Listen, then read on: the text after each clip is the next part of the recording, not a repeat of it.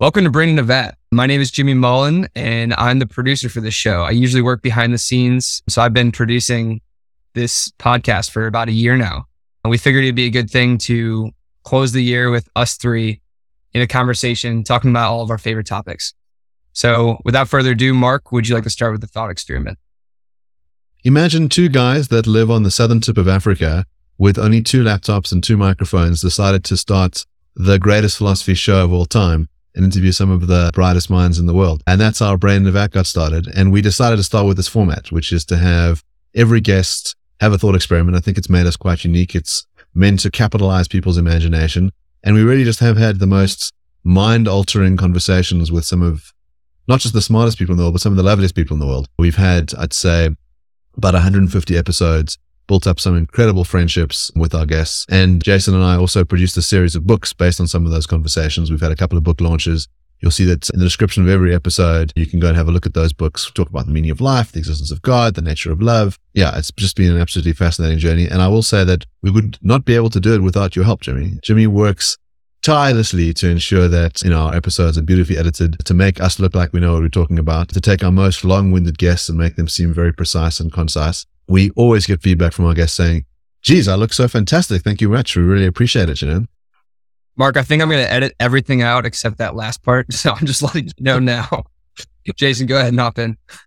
Yeah, I was just going to say, thank you, Jimmy. You've done a fantastic job. And thank you to all our guests. It sounds like we're doing a goodbye episode, but it's not. This is just a wrap up for the year. We've got plenty more planned for next year, including a first episode with Stephen Kirshner, who was one of the more interesting guests this year. We had him on multiple times, but one of his appearances in particular caused an enormous stir. I'm sure Mark wants to say more about it. Yes. So the Kirshner controversy is one of the things that was very difficult for us to deal with. I happen to, in my ordinary life, work as a lawyer, and I was involved in probably the biggest trial of my career, a 9-day hate speech trial against the third biggest party in South Africa. And we have been very dogged about ensuring that the show releases once a week. And of course, this was the perfect time to have this controversy absolutely explode.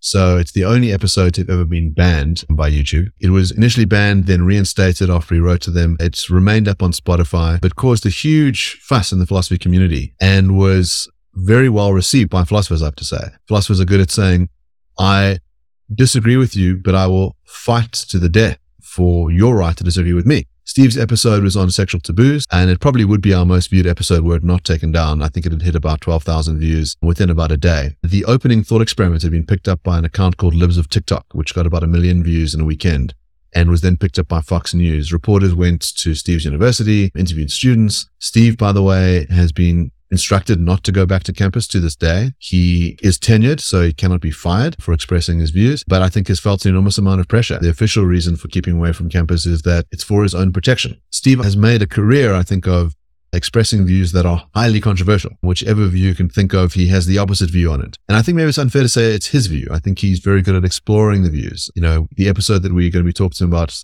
next year in some ways is even more controversial. It's on moral responsibility. He thinks that there isn't any, that no one can be blamed for their actions. It's an even more radical view than some of the sexual taboos, but only in an abstract sense. It's not the kind of thing that's going to ruffle people's feathers on Fox News. But I will say that one of the things that was very buoying about the whole experience was seeing philosophers like Peter Singer rally around, write an open letter. Some of the greatest philosophers in the world supported the idea that Steve should be allowed to speak. The Academic Freedom Alliance are very good on this front. Our show is mainly viewed in America, and I imagine if you're watching the show right now, you live in America. And so if anyone in South Africa ever comes up to me, I expect them to know me from the work that I do in court. And I was doing a TV interview on a piece of political legislation, and the interview before we started said, I'm a big fan of your work. And I said, oh, great. Thank you very much. And she said, yeah, Brain in a Vat's fantastic, and I really enjoyed your episode of Steve Kirshner. So that felt like a big deal for me. And yeah, I've taken the view that I don't mind covering controversial topics. I don't think we necessarily court it.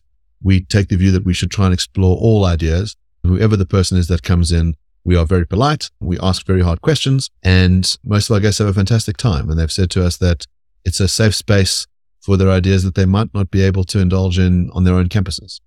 Yeah, something that we really like to do is to provide a space for guests to explore whatever issue it is that they want to discuss. So before every show, we ask them to talk broadly about a specific topic, and then we ask them to choose the thought experiment that they want to talk about. and to explore whatever ideas they want to explore. It's very rare that we actually agree with a guest personally, but as a rule, we always disagree with the guest on the show to probe their views. And this is one of the virtues of philosophy and philosophers, is that we find that philosophers really love disagreement. And if you think about any field outside of philosophy, that's not the case. So in politics, disagreement is rife, but it's vicious. It always involves attacking your opponent. And in other academic fields as well, it may not be vicious, but there are schools of thought. And if you don't belong to a certain school of thought, you're antagonistic with another school of thought. So philosophers, the way that we feel connected to other philosophers and the way that we feel respected is when those other philosophers take the time to object to our views. So we really do like disagreement. And it's something that's just so much fun with our guests, is that every time we offer them an objection, the better the objection, the bigger the smile on their face, because they feel like, oh, really getting to the nitty gritty here. I can really explain my view. I can explore it and maybe shift my position. And we've had people come on the show before big discussions, before big talks, where they have to present on a topic and they say to us, can we please do the show before my big discussion so that I'll know all the possible objections to my view or the big ones, and I can perhaps deepen or refine the view before I have to appear in public. So we really enjoy pushing philosophers as hard as possible to really give an accurate understanding of what they're saying in a way that's accessible to the general public. We do have philosophers who listen to the show, but we also have a large lay public who have no philosophy background, and we especially try to cater for them. Yeah, I'll jump in on this bandwagon and tooting our own horn a little bit more. I know as a college student, disagreement tends to be something that people of my generation shy away from. And I think it's interesting. So Eric Sampson has been one of our guests on the show. Rebecca Tuval has been a guest on one of our shows. They both are professors in the department for my major at my college. And Peter Singer, who appeared on our show at one point, gave a speech at our college that was highly controversial. And you two were the ones who stepped up to air it because our college didn't want to have too many ducks in a line with regard to that talk. But I don't think there's ever been a time more important than now for my generation to start seeing what healthy disagreement looks like. And I think you two do a really good job of that. And I hope by some sort of meiosis, I can start understanding the best ways to object to people. And I feel like I have over the past year. So definitely grateful for you two and your awesome brains and just all the objections you guys have made over the years. And I want to jump in to one of my favorite disagreements that you two have. So just for the listeners, I am still a young, naive philosopher, and I ascribe to virtue ethics, but I know that Mark is a non-consequentialist and Jason is a consequentialist. So do either of you guys want to start with a thought experiment on your behalf? Yeah, I'll start with one. It comes up in the book, The Magus. So imagine that you're the mayor of a small village in Greece. It's 1945 and your village is occupied by Nazis. And they storm in and they round up all the young men in the village between the ages of 18 and 65. And they say to you as the mayor, look, we are very worried about there being a rebellion. And we've got two ways to quash this rebellion. The one is to delegitimize the mayor. That'll suck up all the kind of fervor that you could have. We found this is a very useful method. And the other one is to ensure that there's no one that could sabotage us like the young men. So what we're going to do is we're going to give you this pistol. And you go and you kill one of these villagers, anyone you like. And if you refuse, we'll just kill them, all of them ourselves. And the question is, what do you do? And so the consequentialist says, well, it's very easy. Just add up the numbers. One is a lot less than the 30. So yeah, kill the one innocent person. The non-consequentialist says, well, I will not be used as a tool of moral blackmail. That if the Nazis want to go and perform this evil deed, well, that's on them. They hold the culpability for that. I will not be used for that. And so the right thing to do is to refuse. To say to the Nazis, if you want to do this, you ought not to. You should try and persuade them. But to say to co-opt me to perform this vicious activity is something that I will not yield to. And I think that's quite a strong impulse that a lot of people have, that rights matter, that consequences aren't the only things that matter, that if we get into the kind of moral bean counting, we're going to wind up having to bite very difficult bullets. And I think that's one of the cases that for me makes me wary about being utilitarian. And it's one of the big debates that Jason and I have all the time. I don't think that consequences matter for nothing.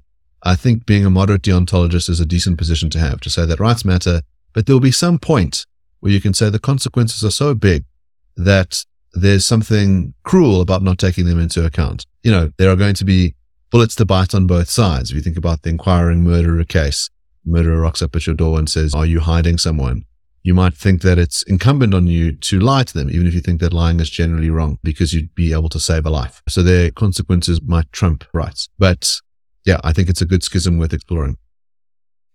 It's very interesting you raise the case, because my intuition is the opposite, right? So my intuition is, if I were to come to you as the villager and say to you, well, you either kill one of your own or we're going to kill all of them. And you say, you know what? I've been listening to Brandon Avat, and Mark has convinced me that I will not be morally blackmailed. And you do what you will, with a big smile on my face. And I say, kill them all. It's fine. You kill them all, because I wash my hands of this. It's got nothing to do with me. Even though if I were to choose differently, they won't be killed. We might think that you're cruel, or we might think that you're careless and you don't appreciate the suffering that others are going to endure and the cutting of their lives short. So, I mean, if we really think about the consequences there, we might say those consequences are so bad that the Kantian or the deontologist who doesn't take account of them seems like they're acting counterintuitively. So the first response that pops into my head is for the utilitarian to bite the bullet on this.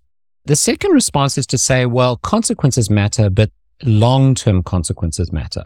So although in the short term, let's say there's a village of 29 people or 30 people and you kill one and you save 29, in the short term, you're saving 29 and killing one. But in the long term, you might be setting up some sort of precedent where people generally in the society can be blackmailed. And it's going to lead to far more terrorism going forward and just a general precedent for things going wrong. And so you might want to say, for consequentialist reasons, I'm not going to kill the one to save the 29.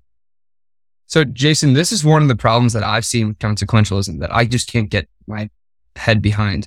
Seems like consequentialism, you can understand what it means and you can understand the consequences of your actions, but you don't really understand what the future could hold. Like, you don't really understand the long-term consequences of what you're doing.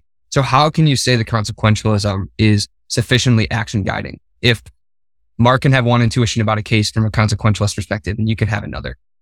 Yeah, it's a good question, and it's a classic objection to utilitarianism. There's a few different ways that utilitarians respond. The one is just to say, well, that's not a unique problem to utilitarianism. So, for example, you mentioned earlier that you're a virtue ethicist or buy into virtue ethics. That's a classic problem for virtue ethics, is that virtue ethicists say, I've got all these different virtues that I need to act in accordance with, but it's very wishy-washy what to do when virtues conflict with each other. It's very wishy-washy to know exactly how each virtue should guide behavior in exactly what fashion. So in this situation, for example, what would the virtue ethicist say? It's very unclear, because one virtue, let's say kindness, might say that you should save the 29. And another virtue, let's say integrity, says that you should not be blackmailed. So it would be highly difficult for a virtue ethicist to give an answer in that sort of situation. And it's also a problem for the deontologist, because he's got all these different duties or all these different rules. So you often see deontology cashed out in legal systems. So you see this long list of rules, and then when two different rules conflict, then you've got a mess. So for example, let's say the one rule is you must respect the dignity of persons, and the other rule is there's freedom of speech. Then you've got these big clashes. And there are meta rules that you can come up with to try and solve these clashes, but it's not clear why the meta rules are correct. So the consequentialist will give you a reason why a rule is correct or not, because it either maximizes utility or it doesn't. But the deontologist doesn't have that resource. So the deontologist postulates a meta rule to decide which rules should take place in which circumstances, but he's got no backing for that meta rule.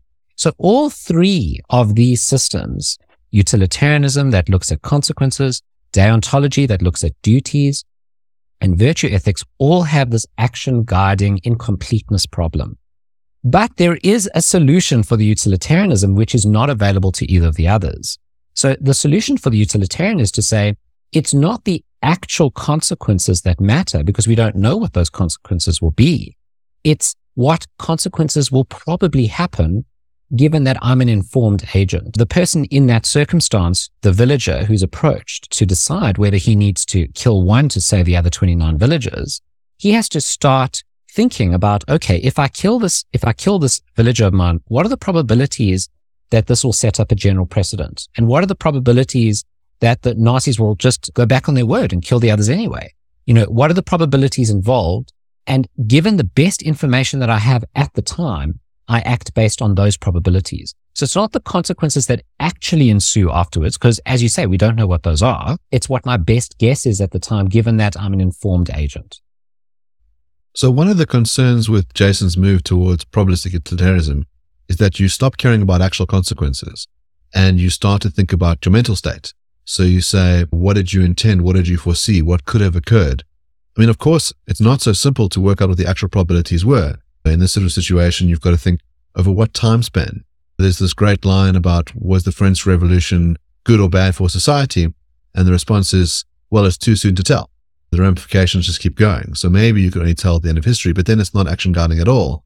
So Jason's going to want to say, well, there'll be some kind of medium horizon that you have. So maybe within the next 30 years, you work out that set of consequences.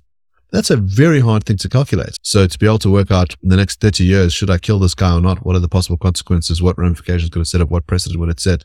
Who's going to find out about it? I mean, I would think the machine just implodes. So then you kind of basically just substitute it with the kind of, well, in law, we say, okay, what could you foresee within a horizon? Was it reasonable? Was it not? And then it stops looking like consequentialism to me. Then it starts to look like some kind of deontological model.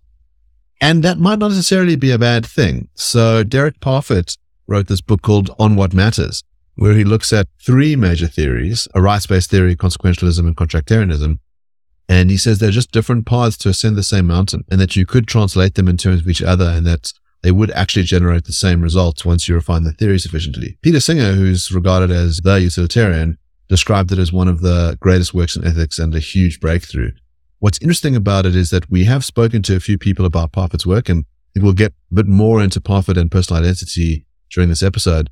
But the ethical work hasn't really been taken up that much. The book came out in 2016. It was his last work. It encompasses the work that he'd been working on for about 25 years and then critiques. So some of the greatest philosophers in the world wrote critiques of the book and then he responded to them. So I think it's 3 volumes. But it's a very enticing idea that you could solve morality in these different ways, that maybe people haven't been going down different paths.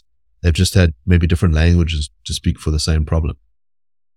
Yeah, one of the things philosophers love to do is to draw distinctions. So it would really pain my heart if it turns out that we agree, Mark, on ethics. So the reason philosophers exist is to draw distinctions and to explain why A is different from B, and A is the incorrect option and B is the right option. So if A and B actually turn out in the end to be the same as C, well, our jobs are over. There's no more disagreements. So a very big part of our lifestyle as philosophers is maintaining different disagreements and distinctions. So it does make sense to me that Parfit hasn't been universally taken up.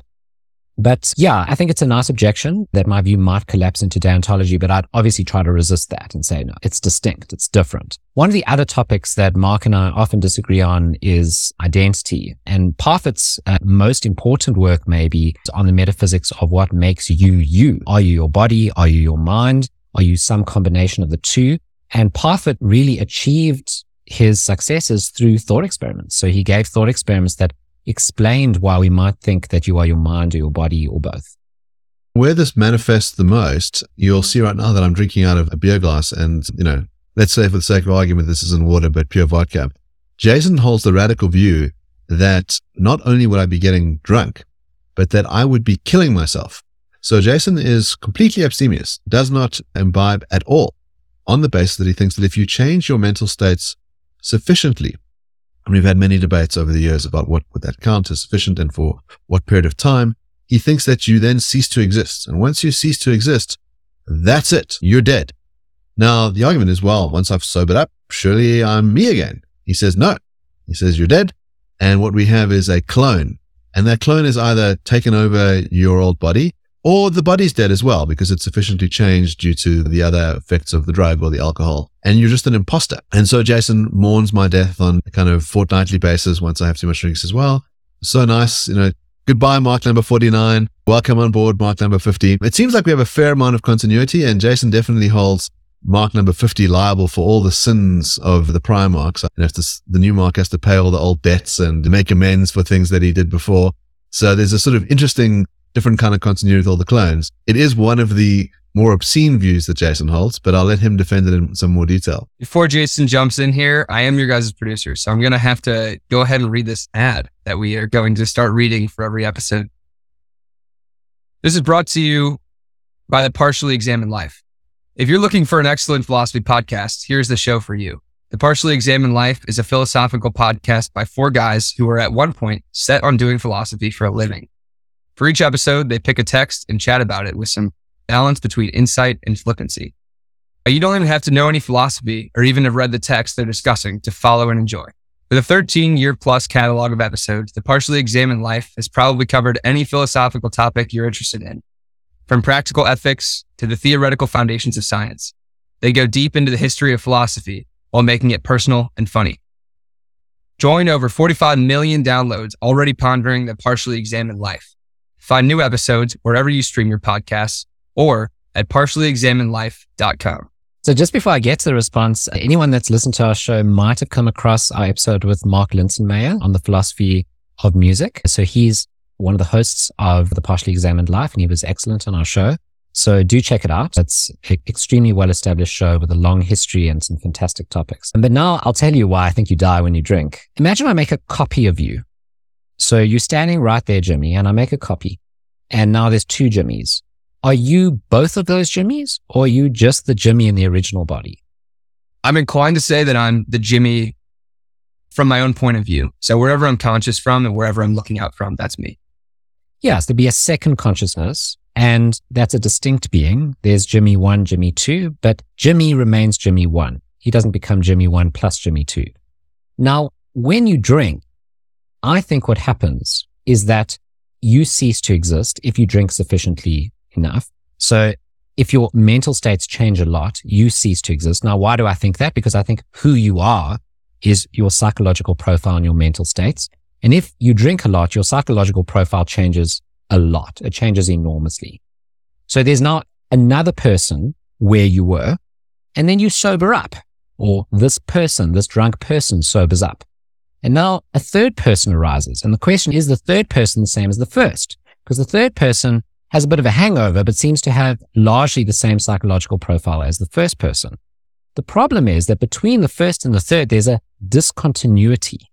The same kind of discontinuity there is in the case where I gave you, which is that I make a copy of you. The reason we think that you're not the copy is that the 2 of you are discontinuous.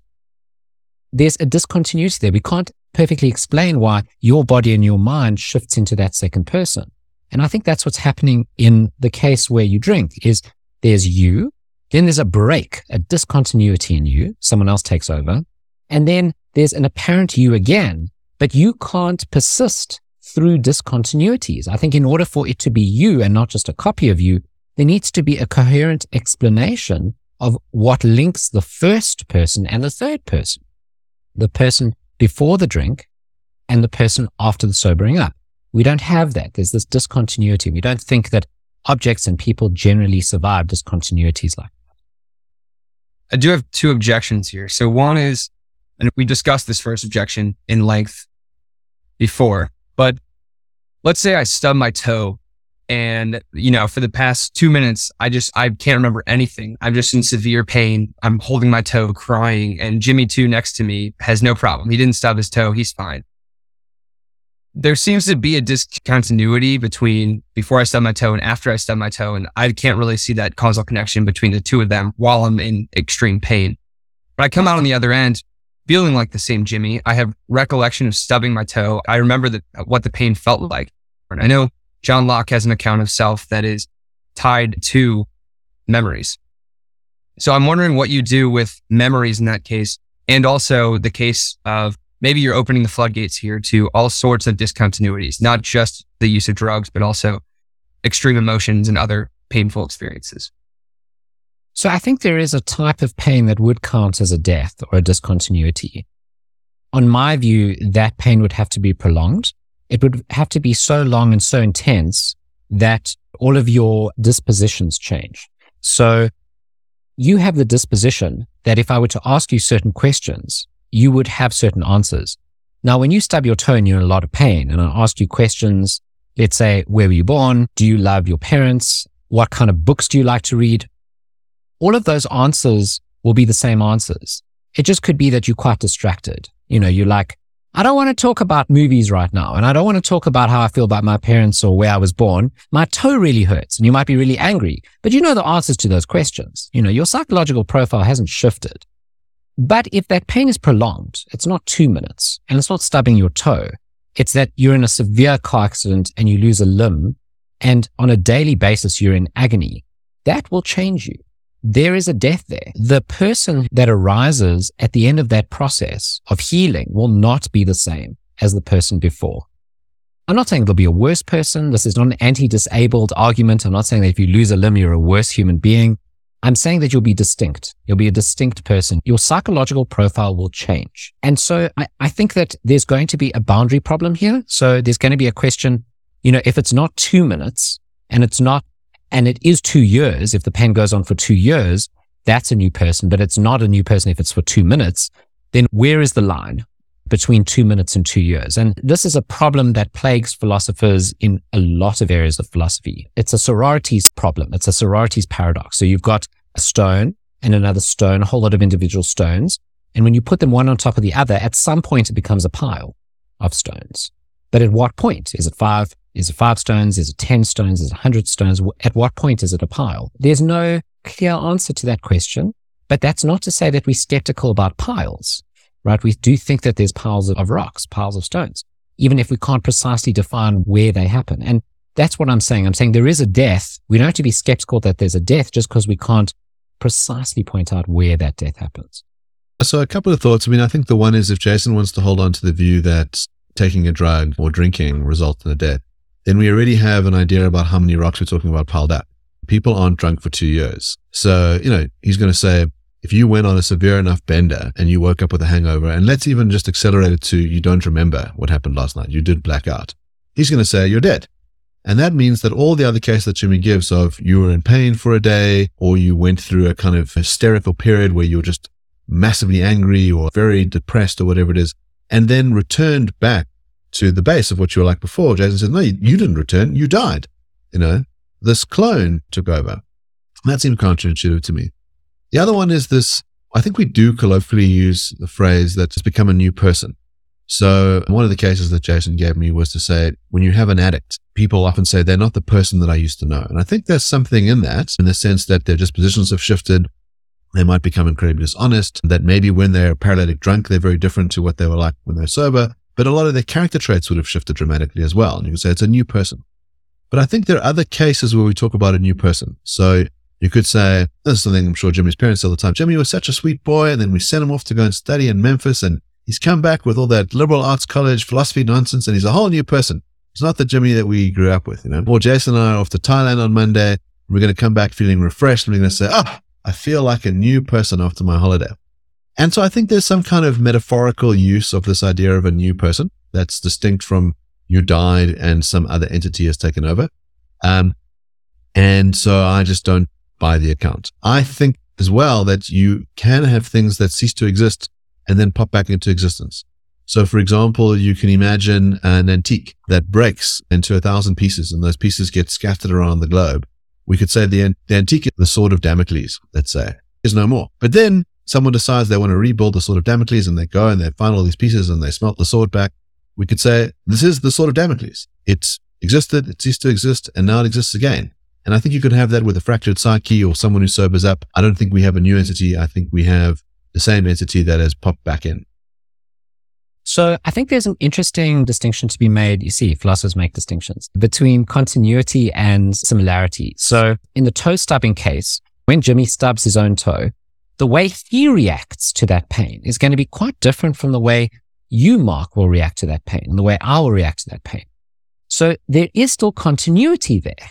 There's continuity. We can explain Jimmy's reactions to the pain according to his past, but there is not that continuity when Jimmy takes some cocaine.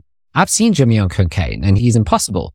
No, I've never seen Jimmy on cocaine. Jimmy's a nightmare on cocaine, let's just say. It really is so unlike Jimmy at every other time. Jimmy's very sweet and very conscientious and very diligent. Put him on some cocaine, he's a nightmare. There's a discontinuity, and we can't explain his nightmarishness according to his previous traits, according to his psychological profile. We have to insert this foreign object, the cocaine, to explain how he is, right? So it seems to me something like pain can be explained.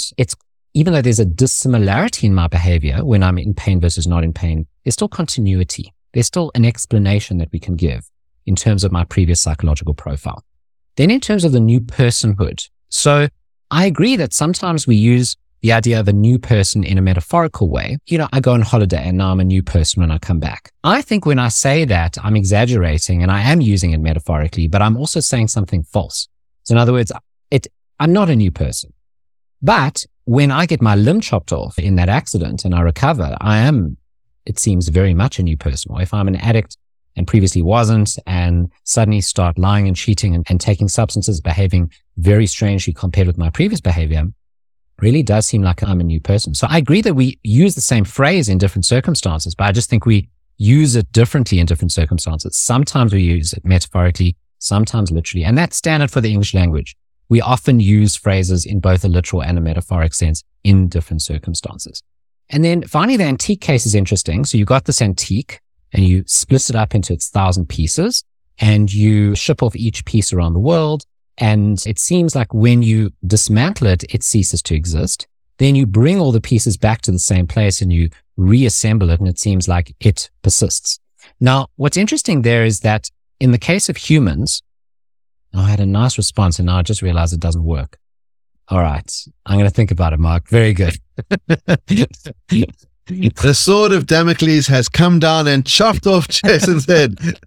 Jason is no more. Victory is mine. Okay, I've got a nice response. So in the sword of Damocles case, or in the clock case, where it gets dismantled, pieces get shipped all over the world, comes back. What's interesting is that the sword of Damocles and the clock are artifacts. And what makes an artifact is common agreement that a certain material object constitutes it. So this is Searle's account. So what John Searle says is there's a social constructionist account of artifacts. What makes an artifact is that there's common agreement that this set of material parts constitutes this artifact. Without that social agreement, you don't have the artifact. And it seems like our beliefs are that you don't have the clock or the sword of Damocles when it's dismantled. And our common beliefs are that you do have the sword of Damocles when it's reassembled, and you do have the clock when it's reassembled. So what do you have there? You've got common agreement constituting a certain object at a certain time, common agreement saying that object ceased to exist, and then common agreement that object is the very same object at a later time. And that, because the very nature of artifacts involves common agreement as part of its identity criterion, it's what constitutes it. It's that common agreement. That's sufficient to link the first and the third states when it was assembled before and when it's assembled after. Then I'm prepared to bite the bullet on that and say to you, okay, I agree. I concede that's the same sword. But persons are not like artifacts. There's not some common agreement that makes the person a person at one point and then the same person, the person at a later point. What I think unifies a person is their psychological states. So it's not the case that you have this extra factor that's linking the first and the third states, this common agreement that's missing in the person case, but present in the sword or clock case. I have a few things to say here. So one, I just want to offer a quick objection. I don't want to keep pushing you against the wall. I know Mark and I are kind of beating up on you, but one quick objection and then two questions for you regarding this claim. The first objection is, so you're saying that an artifact remains the same artifact because we all agree that it is what constituted that artifact in the first place. But I know you, especially Jason, ascribe to a neurological basis of psychology and human behavior. We can find physical reasons for all of our actions and the way that we are and the way that we behave. So I'm wondering, if one of my roommates were to walk into the room right now, I would say, oh, hey, Graham, how are you doing? And all of my roommates would say, that's also Graham, even though he was shit-faced last night, let's say. On an outward appearance, we all agree that's Graham. And his physical makeup, we can trace back to the same Graham as it was before he started drinking last night. So to me, the artifact is pretty much the same thing as this psychological makeup because it does have a physical basis. And we are agreeing that physical basis hasn't changed sufficiently to change his name or who he is. We don't call him Graham 2. And then the questions for you. One is, this is just kind of interesting to me. Let's say that I were to drink because I'm really upset with who I am and I really want to feel differently. Am I committing suicide in a morally blameworthy way versus me going out to hang out with my friends and drinking so much by accident that I, change sufficiently the next day and I'm no longer Jimmy? Is that blameworthy as well, or is that not suicide by any means? Okay, so what's interesting about the clock case is because it's an artifact, like you said, I really rely on the neurological basis of psychological states. And when it comes to social objects like artifacts, I don't think they exist for that reason. So I think all there's a set of physical stuff there that we call a clock, but we call it a clock incorrectly. So there's just physical stuff there. So the kind of case that you would need is a case where we wouldn't say it's an artifact. It's just a physical object. So let's say it's a rock, right? So you've got this rock and you chop up the rock into 1,000 pieces and you send those pieces around the world and you wait for those pieces to come back and then you put all those pieces together. Is that the same rock? Now it's not so clear. Now I don't have a clear intuition that's the same rock. So what's interesting is in the Theseus' ship case and in the clock case and in the sort of Damocles case, what's doing the work there in the example is the common belief. It's the artifactness of the object. But once you remove that and you just find an object that's only an object and not an artifact and there's no common beliefs about it and there's no collective agreement, then it's not so clear to me anymore. My intuitions are then very vague. Is that the same rock or not? I'm not sure. And I'm not sure anyone has any firm intuitions on that. So it's not the material stuff that's doing the work there.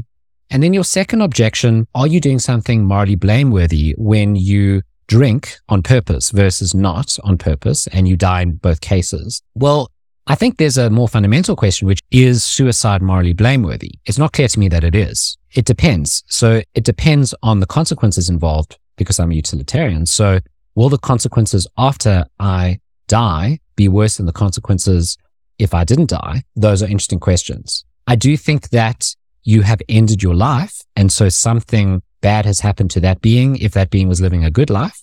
Maybe something good has happened to that being if it was living a bad life. So it's going to be on a case-by-case basis. I have an interest in surviving. I would like to survive. So I don't drink and I don't allow others to give me drinks because I would like to survive. But the copy of Jason might function just as well as this Jason and produce the same amount of utility in the world. And so nothing bad has happened if this Jason takes a drink to the world. So if you look at the overall utility of the world, nothing bad has happened. But this Jason has ended. And I'm this Jason and I'd like to continue. So there's an interesting moral dilemma that I think arises out of this, which is that Jimmy, being a good-looking, charming guy, is actually a lady killer. As he hits the dance floor and all these women like swoon and their dopamine levels rush up, he's literally murdering them. They're just dying because they've had this elatory experience, way better than just drinking their first sip of beer. I think we got to report him to the police. It's a nice objection. So the question is, how much of a discontinuity is enough of a discontinuity? So I do think that if you fall in love with someone, you could die. I do think that there's such enormous changes. I mean, this has been extremely well investigated by neuroscientists. They put people in love in fMRI machines and they have a look at their brains and they really are nuts. What goes on in a person's brain when they're in love compared with when they're not, it's insane. Whole parts of the brain switch off, whole parts of the brain switch on. They're a distinct person. And if you speak to neurologists about it, they're like 100%, the old person's gone. They might disagree with me about the old person coming back when they fall out of love. But the point is they'd agree that this is a totally different functioning brain. I mean, if Jimmy has this effect on every woman who steps on the dance floor, then, maybe Jimmy is a serial killer, maybe. Something just to think about is that if you take my view seriously, you might want to reconsider the badness of certain events. So Jimmy mentioned suicide earlier. You mentioned killing. You might want to identify the moral harm, not with killing an individual, but by them preventing future individuals from arising. So when you destroy that body, the harm is not in killing the individual in that body, the person. It's in destroying the body so that other persons can't inhabit it. So that might actually be where the moral bad happens. Yeah, Jason, if I'm charming you sufficiently, I might be like the terrorist, international criminal. Okay, let's move on because I feel like we've been on this topic quite a long time. So I know we have some exciting projects that we're looking forward to within the next year. Do either of you guys want to speak to that? Yeah, so the show we've been running for about 2.5 years, and we really have had some wonderful, delightful people on. Some of those, yes, we get on a few more times. I think this will be the first time Jimmy's actually hearing this. I'm planning on doing a little trip to the States in March. I want to come down to visit Jimmy in Memphis. So really, I'm sleeping on your couch. Peter, keep a nice spot for me. Tell Graham he's sleeping on the floor. And I thought it'd be quite cool to do a little bit of meeting some of the guests in person. It'd be a nice chance for some of the fans of the show to come take a selfie with me, get some books signed, maybe do some in-person Brain About stuff. I'm going to try and speak at the Mid-South Conference in Memphis. And the wonderful thing about Americans is they give you a 10-year visa. So hopefully it won't be the only time that I come to the States. And it really is wonderful meeting people from all around the world. Most of our guests are American, but we've had people from Australia and from the UK. And so it'd be nice to have a bit more of a traveling Brain event. Yeah, and we've got some other exciting projects lined up as well. We've got some cool guests that we'd like to invite on the show. Stephen Kirshner, as I said, is our first guest coming up. And we're always having philosophers approach us to be on the show, and we're always approaching new philosophers. At the beginning of last year, we created a list of our sort of idols, our philosophical heroes and heroines. And we steadily worked our way down that list, and we invited most of them on the show. And this year we had some real swashbucklers. So we had Martha Nussbaum, we had John Martin Fisher, we had some fantastic philosophers on the show who are sort of personal heroes of ours, and we look forward next year to doing the same. I'm curious who your favorite guest was of the past year. So I think it's a little bit like who's your favorite child. I love having Raja Halwani on the show. We've had him on a number of times. He's just such a delight, so sharp, so fun. We often have an interesting way for us to kind of gather how much we enjoy the episode is not what happens on the episode, but what happens before and afterwards. So we've chatted to Raja for hours after we've stopped the recording button. In our most recent episode with him on the right to sex, he's deliberately trying to crack us up and just has the best thought experiments involving Jason going to a zebra petting zoo. And thank goodness we record on SpeakerView because we are just killing ourselves laughing. So I really love having Raj on the show. Of course, Rebecca has been one of my favorite guests. I really enjoyed her 2 episodes. And, she's also the reason why you're our producer. She put us in touch and, we often stay in touch. And I think she just has a really interesting way of looking at the world. Episodes on transracialism and on public shaming are 2 of my big highlights.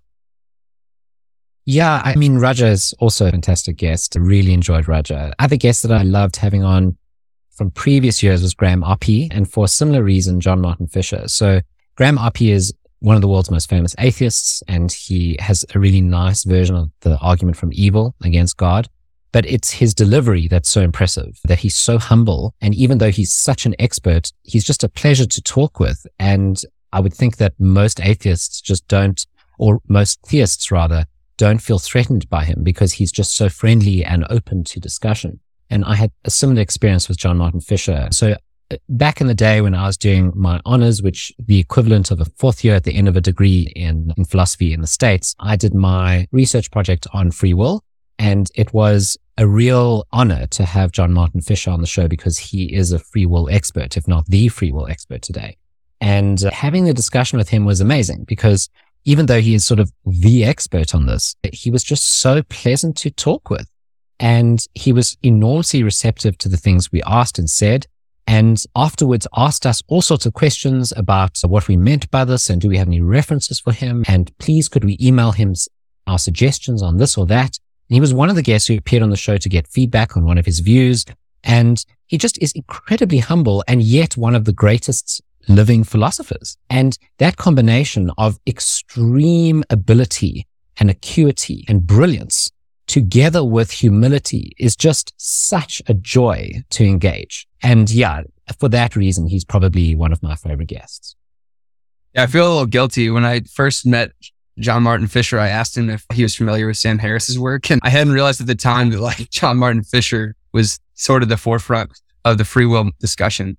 So he was so humble throughout that entire thing. And he is a really brilliant guy. I think on the other end, Lionel Shriver is humble, but she speaks her mind extremely well. And so I really enjoyed listening to her give her opinions on things. And the way that she blends art with philosophy was very interesting.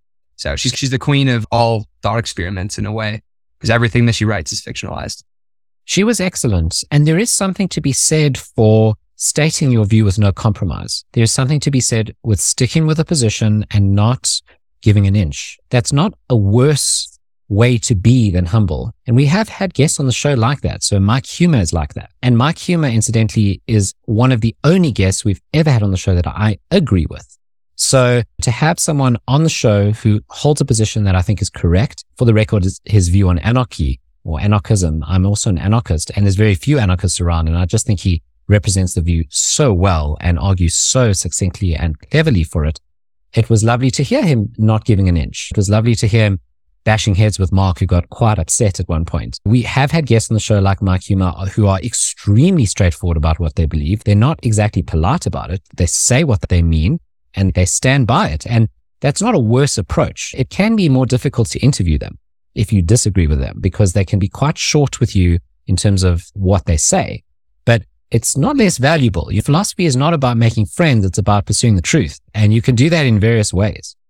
Yeah, I think what's interesting that I felt is we do a little bit of a pre-chat with our guests. So we have 15, 20 minutes with them beforehand. They get a very short email from me basically saying, this is what we'd like to have you on for. We do a bit of, sometimes I'll read catalog of their work. Sometimes there is no preparation beyond the email. But we found that they all have a certain way of being that's just completely unusual and wonderful, which is this openness to frank conversation, to be, I find, generally exceedingly polite, especially under the face of scrutiny. We know never to attack each other. We attack the ideas.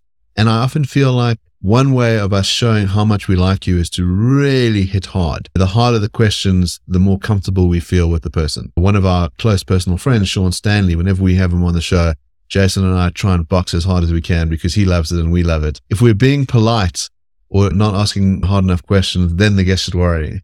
All right. Well, Mark, Jason, I want to thank you guys for an awesome episode. This is the only time you guys ever get to hear it from the other side, but you two are really awesome to work with, constantly inspiring me and constantly inspiring other philosophers around you. And you talk about the way that you can disagree in a polite manner. You two are the quintessential example of that. So thank you. And I also want to thank my co-host. So if anyone isn't aware, Mark was the one who drove the show in the beginning. And the idea of starting with a thought experiment was very much Mark's idea. And he had faith when this started in ways that I didn't, I think. And he tirelessly edited the episodes before we got Jimmy on board. And yeah, Mark has really driven this process. So thank you, Mark. And thank you to both of you. I mean, Jason's the actual philosopher on the show. I'm just the smarmy lawyer, but it has just been just an absolute delight. And yeah, I think given the volume of what we do and that Jason and I both have very busy lives, it really wouldn't be sustainable without Jimmy's hard work. And it's just been wonderful to share this project with you. And yeah, thank you so much for welcoming us onto Brain and Navat and playing a guest host. It was a lot of fun. I wouldn't be a good producer if I didn't also say thank you to all of our listeners and watchers. So yeah, I would say our audience is one of my favorite parts of working for the show because I make one error and then within an hour of posting it, somebody's in the comments saying, you need to fix this. So it's happened a few times and we love the feedback and we're always open to you guys saying more things and objecting to Jason and Mark because I know they need to hear it sometimes. Or just me. Everyone seems to object to me. Yeah. Thank you everyone for your objections.